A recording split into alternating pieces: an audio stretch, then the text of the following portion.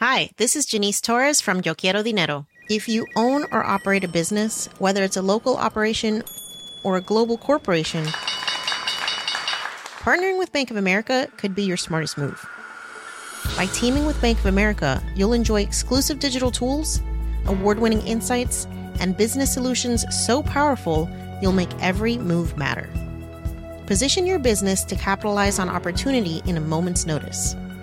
Visit bankofamerica.com/bankingforbusiness to learn more. What would you like the power to do? Bank of America N.A., copyright 2024.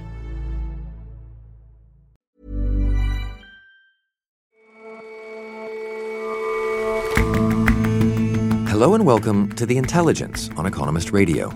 I'm your host, Jason Palmer. Every weekday, we provide a fresh perspective on the events shaping your world.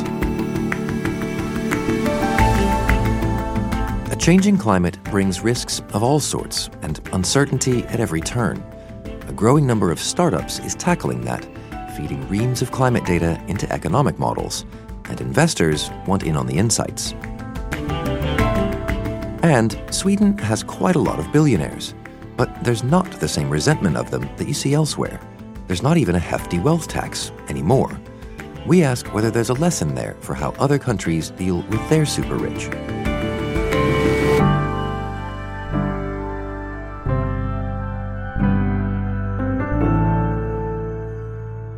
But first, for decades, there's been a separatist movement brewing in Canada. Quebec, a mostly French-speaking province, has held 2 referendums on secession, amid fears it will be assimilated into the rest of the English-speaking country. But a new breakaway movement now has even more traction than that of the Quebecois, this time in Canada's west. Wexit is the name given to the latest secessionist movement here in Canada. Jen Gerson has been writing about Wexit for The Economist. Right now, it's a fairly fringe movement which hopes to see the west of Canada separate from the rest of the nation. So where is this Wexit sentiment centered? What's the area like? It's centered in Alberta. It's high prairie, high plain. If you go, an hour west of where I live right now, you run into beautiful Rocky Mountains. And if you drive an hour east of where I am right now, you drive straight into endless prairie and sky. It's a young province. It's a province that's been growing at a fairly phenomenal rate for years, largely thanks to the oil and gas sector. It's also the center of the oil and gas sector here in Canada. The median age, I think, right now is 36, which means it's younger than the rest of the country. And it's one of the wealthiest parts of the country as well. Until recently, I think the average household income was about $90,000 Canadian per year, which was phenomenally high. Okay, so it sounds as if people in Alberta have it pretty good, that the state is fairly dynamic. What are their grievances? Well, they did have it pretty good until a lot of the foundations of that wealth and prosperity collapsed under it. And that was, of course, the global oil price. In 2014, the price of oil collapsed, and with it, a lot of the province's main industry. Right now, Alberta mostly produces both conventional gas, natural gas, but its main and most famous export is bitumen. It's the thick crude that gets literally mined from the tar sands or the oil sands in the far north of the province.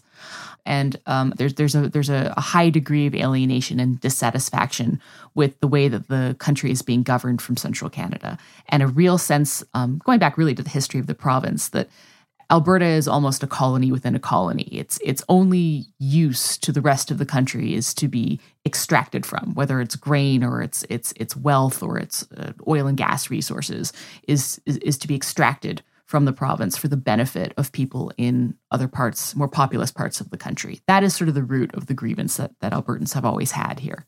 So how does Alberta fit into the national politics? Do they feel like politicians are paying attention to the things that they care about? No, and that is actually one of the main tension points that Alberta is facing. For example, take the anti-pipeline campaigns coming out of both the United States and across North America, fights against Keystone XL. Well, the province that was overwhelmingly hit by that was Alberta. Fights against the Northern Gateway pipeline, which would have traveled between northern Alberta and north of BC to the Pacific Ocean. shutting down that pipeline hurt Alberta's ability to get its crude out of the province. And additionally, what you see with the success of the Liberal government in Ottawa right now is a government that is really focused on trying to burnish its bona fides on climate change issues and attempting to reduce greenhouse gas emissions. And that is just in stark contrast to the reality of Alberta's main trade. And do you have a sense of how widespread this pro-Wexit sentiment is in Alberta? In Alberta, recent polls have found that as many as a third of the residents here believe that they would be better off outside of Canada than inside of Canada. I mean, that's a pretty phenomenally high response to that question. It's mostly a social media movement at this point. It's still a pretty fringe movement. But the owners of, for example, the Wexit Facebook page said that they went from a couple of thousand followers prior to the federal election to almost 250,000 followers on their page within really only a couple of days of Justin Trudeau being reelected. I mean, how much does the Wexit idea come up in everyday life? Are there rallies? There are now rallies almost every other week popping up around the province. There have been rallies in Calgary now, rallies in Red Deer. These rallies are attracting 1,000, potentially 2,000 people, depending on the size of the venues. It's right now still very much a movement that is confined to social media angst, social media anger, but it seems to have a lot of grassroots energy that I'm not sure can be entirely dismissed or ignored as insignificant. And do other parts of the country feel a similar grievance? Well, interestingly, I think that there's a parallel between what's happening in Alberta and what's traditionally happened in Quebec.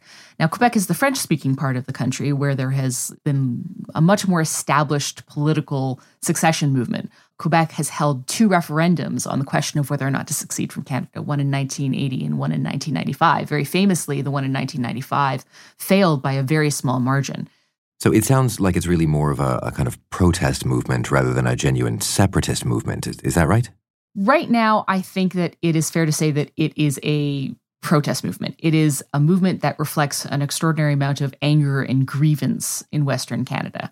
But what's scary about Wexit is that, nobody took Brexit all that seriously either until they had to. Everybody thought that Donald Trump was a joke until he wasn't. There is a weird populist far-right vibe that Wexit is drawing from. And I think that frightens a lot of politicians, both inside Alberta and outside Alberta, because, it's almost like there's an energy to some of these politics that if you don't channel it appropriately into something mainstream and effective, it can bite you in the butt. You can lose control of it. Jen, thank you very much for your time. Thanks so much for having me.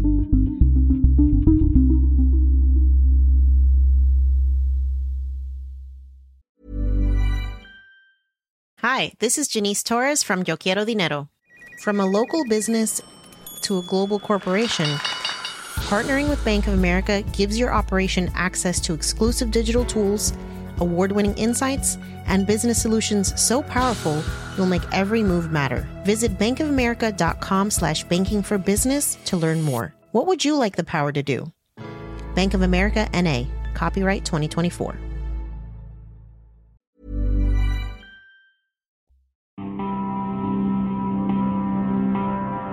As the impacts of climate change intensify, the market for specialist, climate change-focused companies is growing.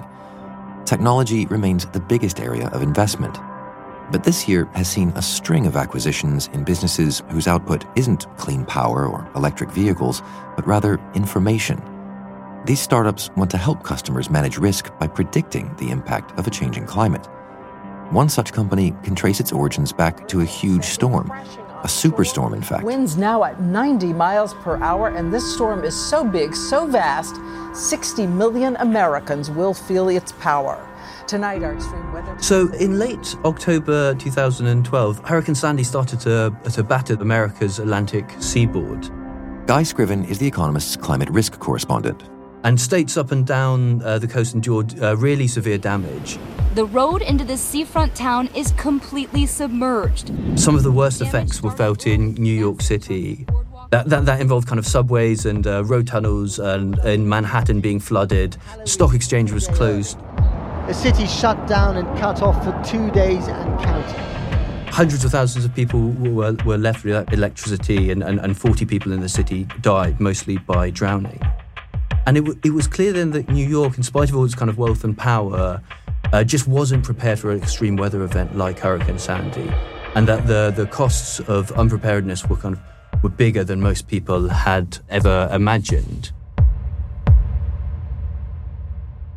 In the meantime, over in California, an academic called Emily Mazzacurati was kind of watching this all unfold, and like the rest of the country, was shocked by the scale of the devastation. And within a few weeks, she had founded a startup called 427, which would kind of go on to offer climate risk analytics to investors and large corporations. So the idea of her startup was to help mitigate the effects of disasters like what happened in New York by providing decision makers, policymakers with better data? Yeah, that's right. The starting point for this is usually kind of climate data. They're large kind of government data sets that get produced, which tell you how much the sea level will rise or how hot, certain bits of the world will be in 20, 30 years. And what 427 does is combine this with economic models and helps put a kind of dollar value on the kind of assets at risk for businesses and for investors as well. How does that work in practice, though? What's an example of the kind of work they've done with companies? So it'll be something like a real estate company will need to kind of work out how many of its properties are at risk of flooding and how severe that flooding would be. And then they'll use that information to kind of work out adaptation methods. So maybe they'll build a seawall, maybe they'll have to raise the building, maybe they'll put the kind of electrical generators on the top floor rather than the bottom floor so they don't get wiped out in a flood. And so big companies see this as a useful product? Yes, increasingly kind of big companies are really interested in climate kind of analytics. And I guess the biggest kind of signifier of this is that 427 recently was acquired by Moody's, a big credit rating agency. And that's a signal that big corporations and financial firms are starting to take this much more seriously. I mean, that's obviously a big coup for 427, but what do you think Moody's saw as the value of the purchase? What are they planning to do with the company? Well, I mean, there are probably kind of two things Moody's wants to do. The first thing is to turn the kind of climate analytics on their own books. So, for instance, Moody's released a report recently using 427's analysis to look at the local government debt in the US and how much of it was at risk of heat stress. And the reason that's important is because when, an area gets very hot, that'll change various factors. So you may have to kind of pay more for air conditioning. It also affects worker productivity as they get kind of hot and bothered. And that will then result in having an effect on the creditworthiness of these local governments and municipalities that it's Moody's job to assess. So Moody's, in just the same way that a private company would, can use the data that 427 provides to get a better long-term view of creditworthiness of local government.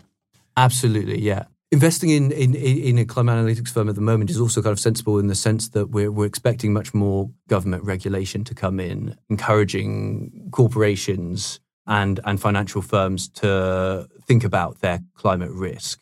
And that suggests that the likes of 427 will get much more business in the future. Surely 427 has competitors in this kind of big data space, though. Yeah, very much so. This is a kind of growing industry, although it remains small at the moment. And we've seen a kind of spree of acquisitions in this space. So Wells Fargo invested in the Climate Service, which is another similar outfit.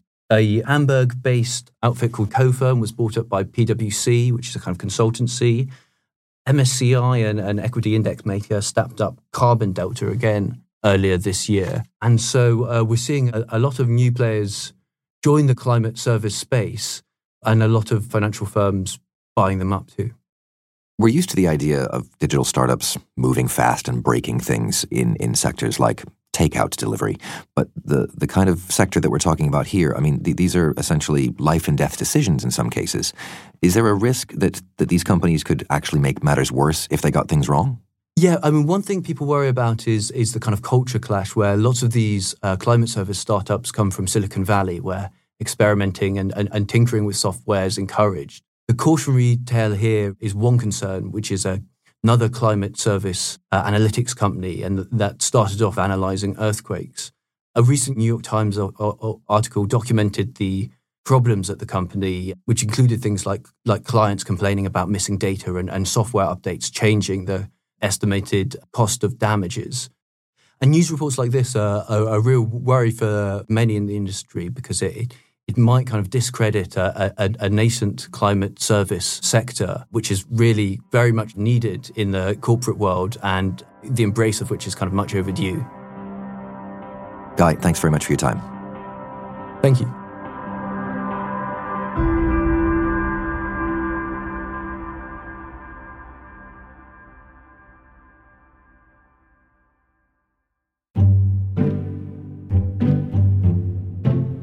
Sweden has one of the highest rates of billionaires in the world, one for every 250,000 people.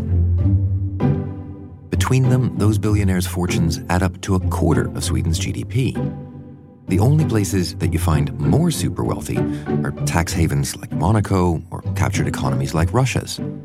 But despite that, the phenomenally well-off are fairly well regarded.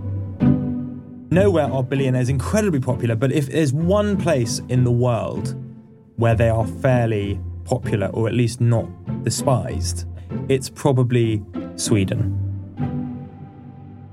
Callum Williams is a senior economics writer at The Economist. It has lots of billionaires for such a small country. So, I mean, these things are quite hard to measure, but in terms of billionaires per million people, Sweden is right at the top. And if you look at cross-country measures of wealth inequality, again, Sweden is right at the top. And so how do Swedish billionaires avoid the disdain and the distrust that their counterparts elsewhere suffer? There's a few reasons, I suppose. One, I guess, is that they, broadly speaking, behave themselves. So there's a perception generally among people you talk to in Sweden, which is that these people who've made vast sums through companies like Spotify or Volvo or Skanska or H&M, all those kind of familiar companies, have done so not by exploiting ordinary people and paying poverty wages within Sweden, but by striding out across the global economy and becoming an export giant. So the way that the billionaires make their money is kind of seen as okay. The other reason is that unlike in, say, America or in parts of China or Hong Kong or whatever, billionaires are not known for flouting their wealth. So if you go to a nice-ish restaurant in Stockholm, it's perfectly possible that at the table next to you there will be someone who is worth billions and billions of dollars who's just eating next to you. And you don't see lots of fancy cars and all that kind of stuff. So it's just that, the fact that wealthy Swedes don't flaunt their wealth that's protected them from the kind of populist attacks that you see elsewhere. I think that's right. And a lot of these families who are extremely powerful have large interests in big banks and telecoms companies and so on. A lot of that money has been put into big foundations, which give vast sums every year, particularly to things like research. So they're seen as being quite charitable. But I think in terms of why there isn't this clamour for a big wealth tax or a billionaire tax or whatever, I think that's at least partly because Sweden did try this. I mean, it had a big wealth tax in place for close to 100 years, and they basically concluded that it didn't work. What do you mean by that? In what way didn't it work? So it came in shortly before World War I and then was progressively increased during the kind of first bit of the 20th century and then up towards the sort of late 70s, early 80s where it hit its peak. So at that point, if you were particularly wealthy, you'd be paying a wealth tax of in the region of 4% per year. So that's quite high. That's 4% of your net worth being handed over to the government each year.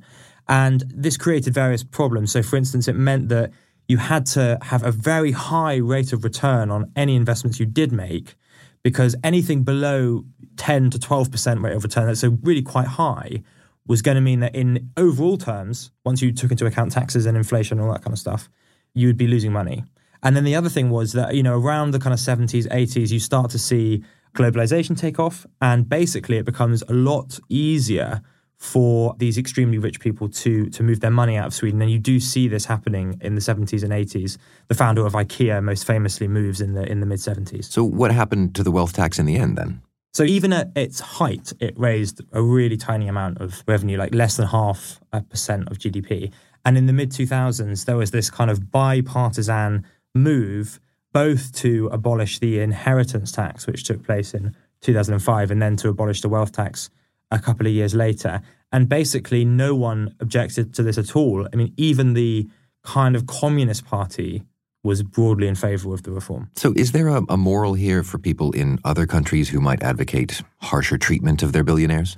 I suppose the moral is different whether you're thinking about the US or whether you're thinking about somewhere like Sweden. So the experience that somewhere like Iceland has in the aftermath of the financial crisis, they introduced a wealth tax. The only reason why they were really able to do that is because at the same time, they had strong capital controls in place to stop their currency from collapsing. So really, unless you are willing to do that as well, it's quite hard to have a wealth tax. I think if there was one country where these kind of side effects wouldn't be seen, it would be America, simply because America has a kind of financial infrastructure that is global. People want to live in America. People really, really don't want to leave. And so it has this kind of magnetic pull that probably no other country has. But the experience, certainly, of the wealth taxes that have been implemented globally suggests that they're quite difficult to enforce. Thanks very much for your time, Callum. Thank you.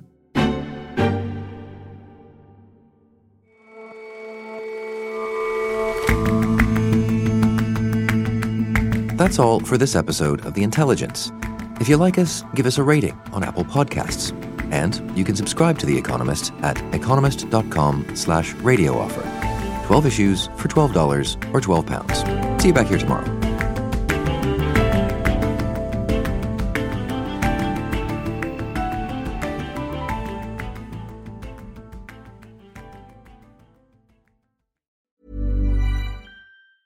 Hi, this is Janice Torres from Yo Quiero Dinero. If you own or operate a business, whether it's a local operation or a global corporation, partnering with Bank of America could be your smartest move. By teaming with Bank of America, you'll enjoy exclusive digital tools, award-winning insights, and business solutions so powerful you'll make every move matter. Position your business to capitalize on opportunity in a moment's notice. Visit bankofamerica.com/banking for business to learn more. What would you like the power to do? Bank of America, N.A., copyright 2024.